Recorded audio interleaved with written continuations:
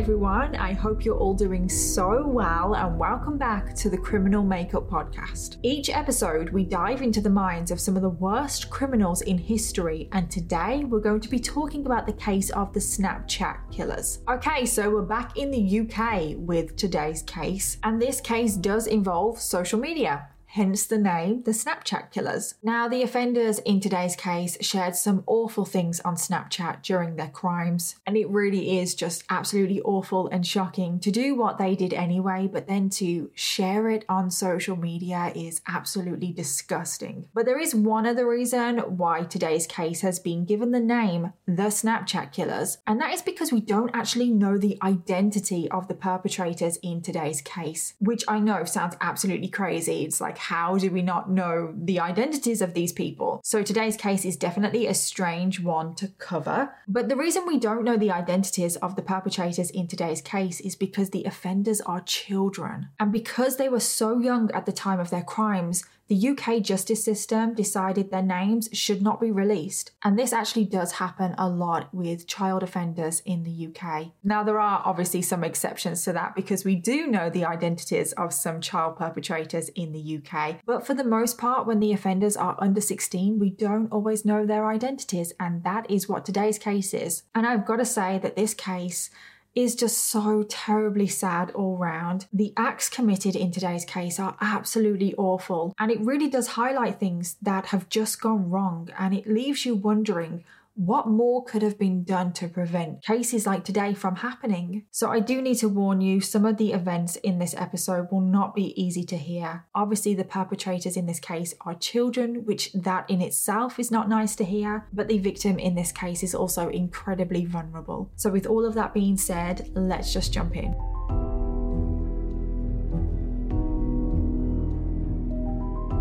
So this case is a little bit of a weird one because we actually don't know the offenders' names because the offenders are 13 and 14, and under UK law their identities are protected. So we don't really know too many personal details about the offenders, like we don't know their date of birth. We don't really know anything that could link back to like figuring out who they are. However, to make it a little bit easier, the two girls have been given placeholder names. So we have Olivia for the older girl and Yasmin for the younger girl. And it's really easy to remember which one is which because we have Olivia, O for older girl, Yasmin, Y for younger. And I don't know if that is just a weird coincidence or it was done on purpose. I would imagine it was done on purpose, but it does make it easier to know which one's which. So the two girls are extremely young. The older girl is only 14 and then the younger girl is only 13. It's so young, and today's case does take place in Hartlepool, which is in the north of England. So at the time of this case, Olivia and Yasmin were both in school together. I assume they were in the same school year, but obviously we don't know. But they first met when they were in primary school, so they had known each other for a very long time. I mean, they were only 13 and 14, but they had known each other for most of their lives. And straight away, they just became inseparable. They just became so close. They both had very troubled childhoods, and it's said that they bonded over this. And the two girls were truly best friends. They felt like they had no one but each other.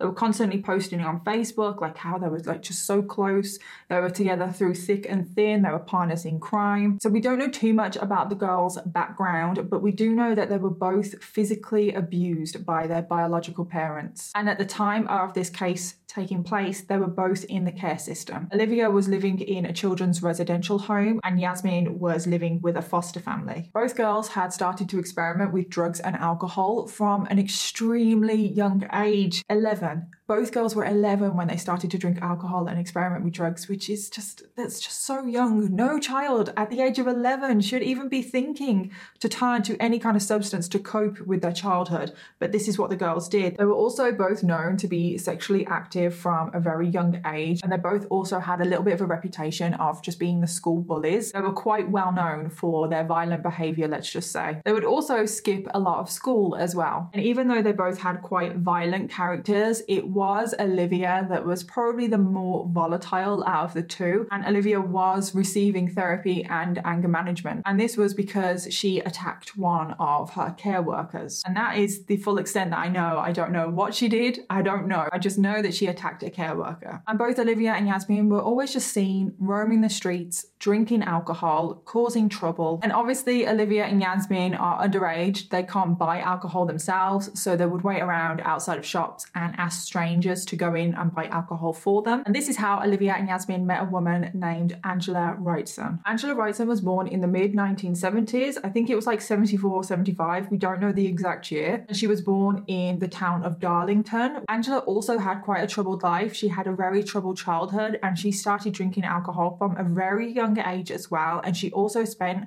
pretty much all of her childhood in the care system. So a very similar childhood to Olivia and Yasmin, which I think is pretty significant, so hold that thought. Angela's drinking soon got heavier and heavier as she got older and moved into her adult life. And it wasn't long until Angela was just completely dependent on alcohol, and this had such a huge, significant impact on her whole entire life. And she ended up living a pretty unstable life, and this caused her to pick up quite a detailed criminal record. Most of the crimes that she committed were just petty. There were lots of alcohol, like drunk and disorderly offences that she had. And at one point, she was actually banned from buying alcohol for 2 years, which I don't know how you can really ban someone from buying alcohol for 2 years. So I don't know if it did work or not. I don't really know how you can ban anybody from buying alcohol, because if someone wants something that badly, they're going to be able to get their hands on it. But the police did warn the local shopkeepers and said that they shouldn't sell alcohol to Angela. And if they did, and if they were caught, they would be fined £500. I think she even made the local news for this as well, which is just weird.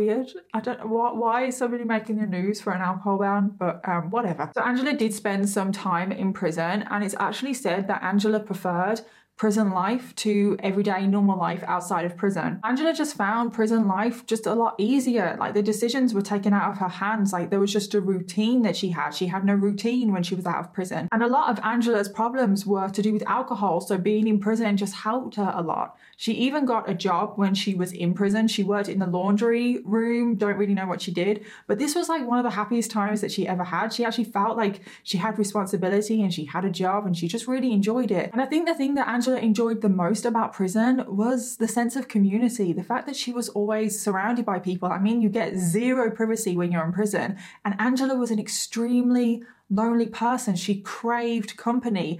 And being in prison, you are surrounded by people. And she did become institutionalized. She didn't really know how to live outside of prison. She just preferred prison. It was easier. So after leaving prison in 2011, which is 3 years prior to when this case takes place, I'm pretty sure that that was the last time she left prison. She decided when she left that she wanted to make a fresh start of her life. She wanted to move somewhere new. She wanted just a clean slate. So she moved from Darlington to Hartlepool. And at this point, when she moved to Hartlepool, she was 36 years old. There's not really much details about this, but she did get a boyfriend. I don't really know if she moved to Hartlepool with her boyfriend. I don't know where they met. I don't know. But she did move in with her boyfriend when she was in Hartlepool. And things were finally looking good for Angela. Things were finally like going great. And this is the happiest Angela had ever been in her life, living in Hartlepool and living with her boyfriend. But then tragically, Angela's boyfriend passed away from alcohol-related issues. And quite understandably, Angela was left absolutely heartbroken. And from this moment on, her life started to take a downward spiral once more. So Angela's alcoholism became so much worse after her boyfriend passed away. And at this point, she was known to drink 9 litres of strong cider a day. And she also gained the nickname of Alco Ange. She spent most of her benefits on alcohol, rarely ever buying herself food. And she lost so much weight. She became a very unhealthy weight. She only weighed 6.5 stone, so she is tiny. And she was just always seen in the corner shop buying alcohol, and a corner shop is a British term for a convenience store, by the way. And I know she was banned from buying alcohol, but that was earlier on. She's not currently banned from buying alcohol right now. And Angela was just known for her volatile and sometimes violent behavior when she was drunk. There was one incident where she was seen chasing a young girl with a metal pole. Angela also did have a very caring side as well. When she was at the corner shop buying her alcohol,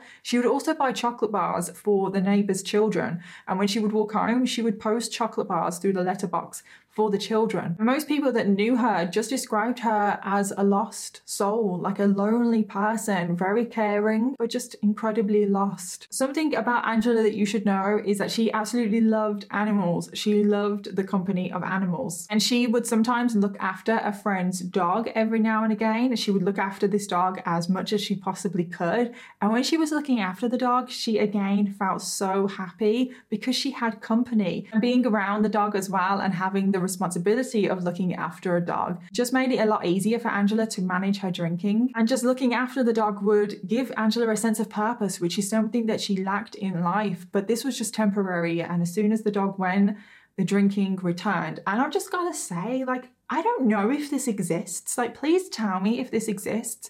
But it's quite clear that Angela is struggling. She is known to the council. Like, shouldn't there be some kind of scheme to give someone like Angela, who is able to look after a dog, like, give her a dog? There are so many dogs that need a home, and giving someone like Angela a dog could truly change their life for the better. Like, I don't understand why that doesn't happen. Like, please, if it does, let me know. And Angela was still incredibly lonely in her life. She would always try as much as she could to have conversations with people, and she would quite often sit on her doorstep and smoke and just speak to people passing by because she really did just crave company. And Angela's neighbours did think that she was such a kind, friendly person. However, because of all of Angela's problems with alcohol and just her intense loneliness, this did make her extremely vulnerable. And so many people, especially the teenagers in the local area, just took advantage of her. Like I've said many times already in this video, Angela craved company. She was so lonely. So quite often, Angela would just invite people into her home in the hopes of just some sort of company, some sort of conversation. And once the teenagers in the local area, not all teenagers, shouldn't really put a blanket statement like that, some of the teenagers in the local area, once they realized this, they took this as their opportunity to take advantage of Angela, and they just exploited her for their own benefit. Angela's house became a haven for young people to go there and drink alcohol. They realized that they could go to Angela's house and just drink all day and all night, and they wouldn't get stopped by the police. They wouldn't get caught because obviously they were underage, and they just knew that Angela would just let them in and drink in her house. And not only this, the teenagers that would go to Angela's house would go to Angela's house and also make Angela go out and buy them alcohol to bring back to her house for them to drink. And Angela, being so vulnerable and lonely, does this. And not only do people just use Angela for her house and for her to buy them alcohol and cigarettes, but they would also steal from her. And not that Angela actually had that much for them to steal, but whenever she did have money lying around, let's just say it wouldn't be lying around for a very long time, which I honestly just think is just so awful. And I just do feel so sorry for Angela because she's just doing this in the hopes of making friends and having conversation because she's so lonely. And sometimes things in Angela's house would get that out of hand that Angela would have to phone the neighbours to get the neighbours to come round to help her get all of the teenagers out of her house. So we're going to circle back round now to Olivia and Yasmin because this is basically how they met Angela. They were one of the teenagers that would go to her house, drink in her house, and also pretty much take advantage of her, getting her to buy them alcohol and cigarettes. And this is what leads up to the events of today's case, which took place on the 8th of December 2014. So earlier on in the day of the 8th of December 2014, Olivia went to visit her mom. Remember, Olivia doesn't live with her mom. She does live in a children's residential home. And when Olivia went to visit her mom, they had quite a big argument. But the argument resulted in Olivia's mom telling Olivia to basically F off and to go kill herself. And not only that, Olivia's mom also handed her prescription drugs to do this.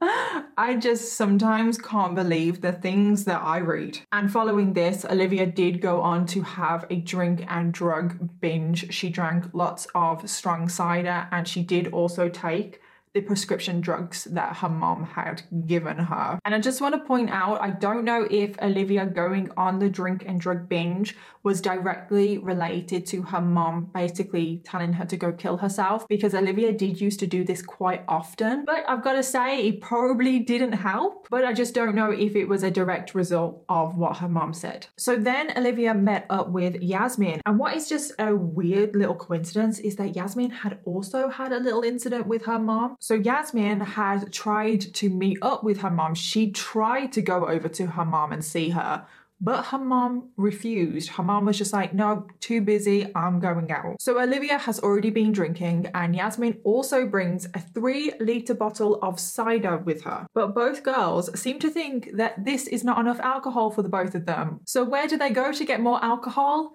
Angela's house. So the two girls arrive at Angela's house. It's around 7:15 p.m. on the 8th of December, and the door was just unlocked, so they didn't even knock. They just let themselves in, which was actually quite a common occurrence. Like, literally no one respected Angela's boundaries. And once they were there, they took a few photos, they shared them on Snapchat, and these were just the first of many images that they would unfortunately share on Snapchat. The girls also informed Angela, they didn't really ask her, they informed her that Angela needed to go out and get them some more alcohol, and Angela, being who she was, obliged. She went and did it happily. So around 7:30 p.m, there's actually CCTV footage of Angela going into the corner shop and buying alcohol. And tragically, this would be the last time that Angela would be seen alive. So Angela had returned to the house, and then at some point between 8 p.m. and 9 p.m, Yasmin shared a picture on Snapchat. The picture showed the two girls sat near Angela, both of them smiling, but Angela, you can see,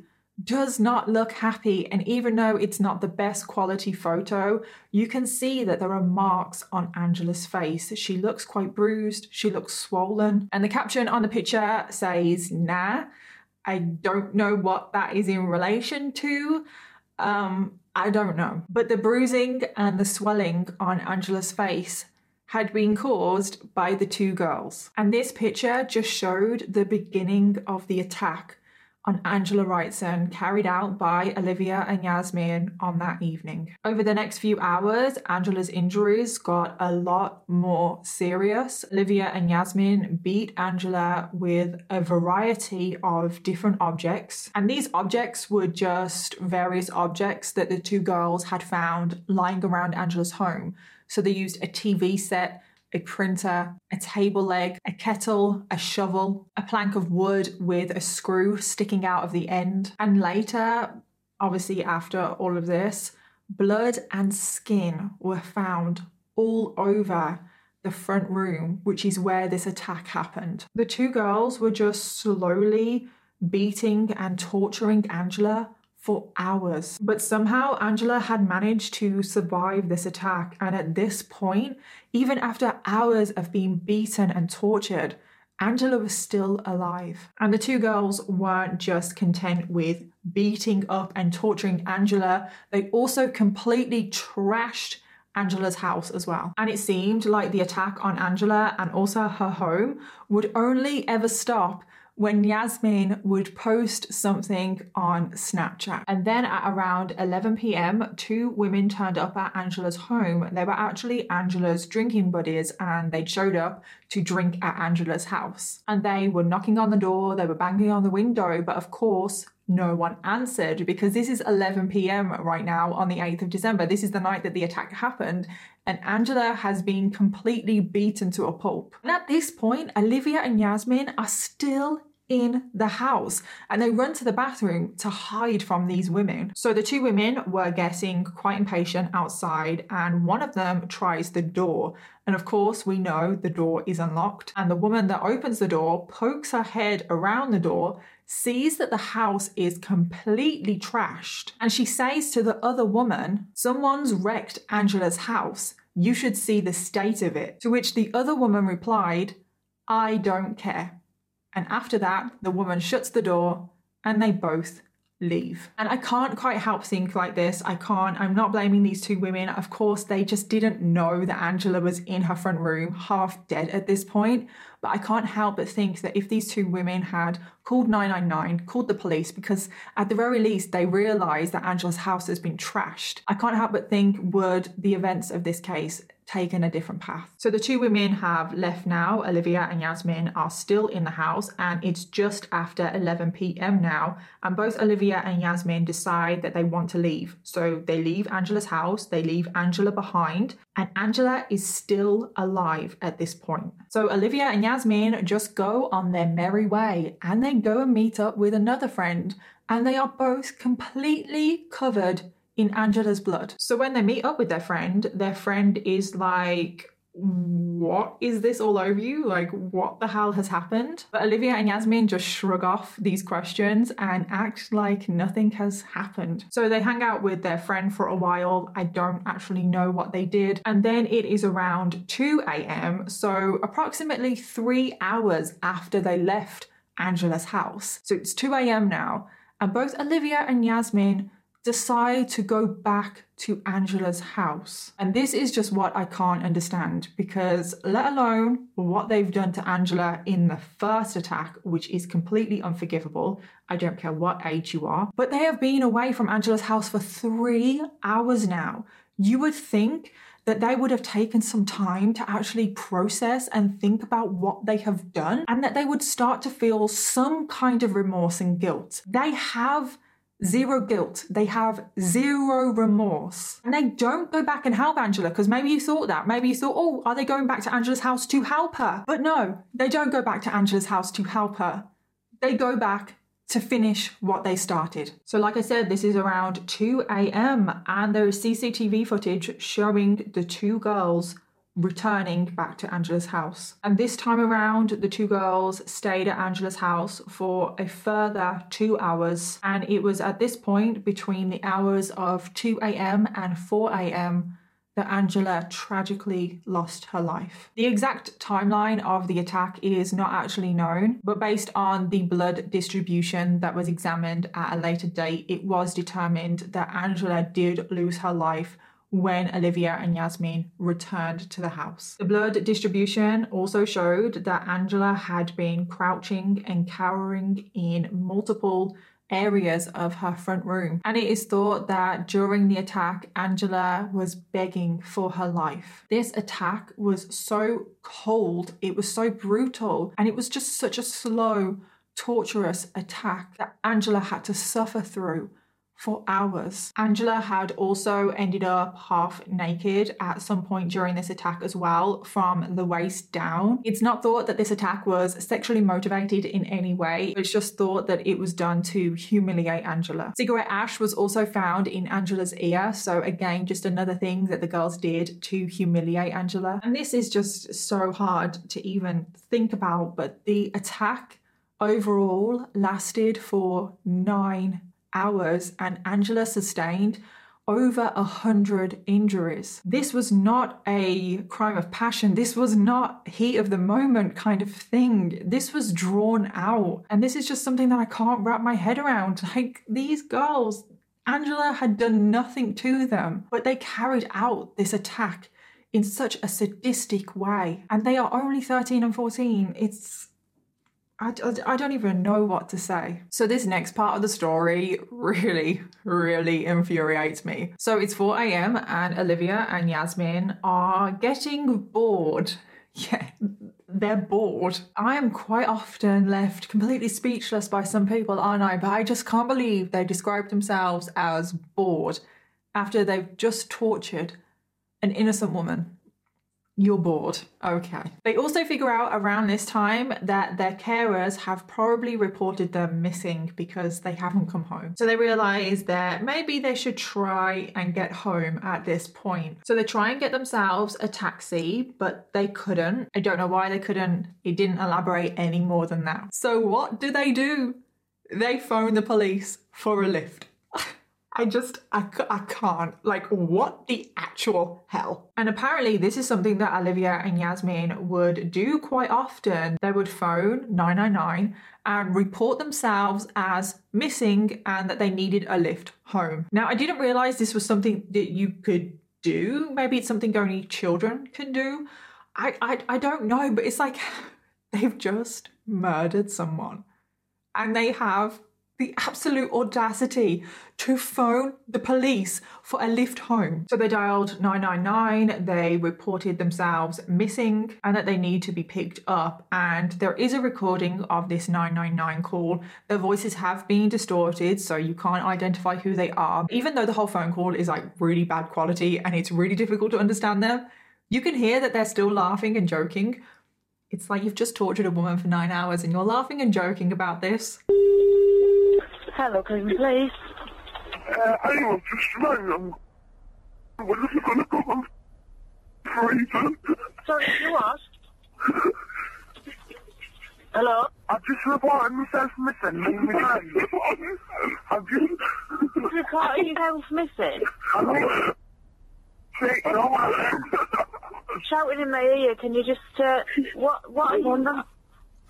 Like, I've just rang to know where me and my friend are at. Will you tell me how long we're going to be on freezing, so to do as well? Where are you, Suggett Street? Yeah. Stephen Street. Pardon? You're in Stephen Street? Yeah. What's so funny? No, you're just a bit funny. I'm not being funny. Sure. Right. So, listen, right, you're in Stephen Street. We'll get somebody along there as soon as we can, alright? Yeah, but I'm a bit cold. Right, okay. Bye. Bye. I really should not be surprised by human beings at this point, should I? But they actually complain that the police are taking too long to pick them up and that they're cold. So the police didn't actually take that long. They arrive in a police van to pick up the girls. They were clever enough not to wait directly outside of Angela's home. They were still on the same street, but they thought maybe let's not make it too obvious. But I still just cannot get over the arrogance. I mean, if you really think about it, how often does this happen? How often is it that someone murders somebody and then literally phones the police to pick them up from the crime scene? If you really think about it, the police are essentially Olivia and Yasmin's getaway car. And when they are in the police van, they continue to giggle, make a joke about everything. They do take a couple of photos, put them on Snapchat, and one of the captions on the photo that they shared said "van again." So the police do drop Olivia back at her residential home and Yasmin back at her foster family's home. The police, of course they don't. They have no idea what has happened to Angela or what these two girls that they've just dropped home have done. So the following morning, Angela's landlord went over to the house. And when there was no answer, he did let himself in. And this is when he discovered Angela's body in her front room. And I cannot even imagine what it would have been like walking into that, because you've got to remember how sadistic this attack was, how many weapons were used, how many injuries Angela has. And like I said earlier, the blood and skin were found in various areas of that room. Like, I can't even imagine what it would have looked like. And he found Angela's body just lying on the sofa and she was just completely battered and bruised. She was half naked. Police were obviously called straight away and a murder investigation was opened. And when they were investigating the crime scene, they could figure out that Angela had been struck in 12 different locations in her front room. I mean, Angela, you would assume anyway, would have been moving herself around the living room trying to get away from these two girls. And just to think about the absolute horror that Angela had to go through in her final hours of her life is just truly just heartbreaking. And the police were just so shocked as well as they started to discover the amount of weapons used in this attack. Like, the amount of weapons that they used, this is not normal. This doesn't happen very often. And I can guarantee you the police were not thinking that a 13 and a 14-year-old did this. And it was around the same time on the morning of the next day that Yasmin's foster family found her clothes that she was clearly wearing during the attack because they were covered in blood. And Yasmin's foster family phoned the police straight away. And thankfully, it didn't take too long for the police to connect the dots, and they did arrest both Olivia and Yasmin for the murder of Angela Wrightson. So the trial of Olivia and Yasmin took place at Leeds Crown Court, and their identities were obviously withheld from the public because of how young they are. And this is actually done automatically in the UK. And then it's decided after the trial whether their identities should be released or not. And at the trial, both girls did deny murder. And something very predictable, especially from child offenders, is they actually turned on each other in the trial. They both blamed each other for the murder. So Olivia said that Yasmin was the main offender, but then Yasmin said that all she did was take the photos and post them on Snapchat, because obviously there's no denying that she did that. And it was actually Olivia that carried out the attack. Olivia also claimed that she was suffering from a personality disorder, although this has not been diagnosed, and I'm not really too sure what happened with that. I don't know if she did go through an evaluation or anything, but that was just what Olivia was claiming herself. Another defense that Olivia came up with, which is just, it's gotta take the cake, in my opinion, of one of the worst offenses ever. But she thought that people could only die from cancer. And she didn't realize that the brutal and sadistic attack that they carried out on Angela would actually kill her. That's a load of crap, that's for sure. The defense also claimed that the girls were suffering from childhood stupidity. I mean, they're definitely stupid, but I don't buy that. That's not a defense, okay? And also that the girls were clearly out of control, which again, I agree with. Not a defense though. The defense also argued that both girls were suffering from mental disorders and that they did not intend to kill Angela. I mean, I'm not saying that they're not suffering from mental disorders. I am not saying that at all. But to say that they did not intend to kill Angela is a load of crap. How can you not intend to kill someone when you carry out such a brutal and sadistic attack that lasts for 9 hours, that involves like 12 weapons? How can you not intend to kill somebody? At minimum, GBH, but GBH with intent, which still carries a life sentence, but whatever, I think it was murder. And also what confirms that they did intend to kill Angela is the fact that they went back and carried on their attack, because this is when Angela lost her life. And in the end, it was these social media posts that convinced the jury of Olivia and Yasmin's true nature. Not only were the jury shown the Snapchat posts that Yasmin made, they were also played a phone call that Yasmin had made over Facebook to one of her friends. And I just want to point out that this phone call was in the middle of the attack. And in the phone call, you can hear Yasmin saying things like, go on, smash her head in, bray her, fucking kill her. And remember, Yasmin was the one that used the defense that she didn't do anything, that she just posted things on social media and she wasn't involved at all. Well, it kind of seems like you were involved. Now, the true account of the night and everything that went down will probably never be known, because both girls have never told a true account of what actually happened. However, the evidence found was enough to piece together roughly what happened. And in the end, the jury did find both Olivia and Yasmin guilty of murder. Both of them were crying when they were convicted of murder, but neither one of them, prior to this point, had shown any remorse, cried at all for Angela, felt guilty in any way. No, they were just crying for themselves. When it came to sentencing, the minimum that the two girls could have gotten was 12 years, and this is because of their age. But the judge actually decided to higher this to a minimum of 15 years because of the severity of their crimes. The judge also commented that he believed that both girls were equally responsible for the crime, that they had committed it together and they had almost egged each other on. And to be honest, that makes sense, doesn't it? Because they are children, 13 and 14, and that is a very childlike thing to do. Obviously not murder, but children are more likely to do something that is wrong when their friend is egging them on. So after the trial and everything, this is when anonymity comes into question again, because sometimes at this point, the identities of the child offenders are sometimes released to the public. But it was decided that their identities should still be withheld. However, this was challenged by numerous papers, and they said that the identities of the two girls should be revealed for public awareness and safety. But Hartlepool Council did object to this because they were worried about the welfare of the families of the two girls, but also the mental health of the two girls as well. Olivia had tried to take her own life 4 times during the trial. One of the times was actually on court premises, and if it was not for a member of staff that acted quickly, she might not be here right now. Olivia was currently on 2-minute visual checks because she was such high risk. And Yasmin during the trial as well was also self-harming. And the anonymity was mainly upheld because of the mental health of Olivia. And obviously if they had released Yasmin's identity, people would have been able to put 2 and 2 together and work out Olivia's identity from Yasmin's. So that is why both of them have been given lifetime actually anonymity. It's hard in cases like this on where to place the blame.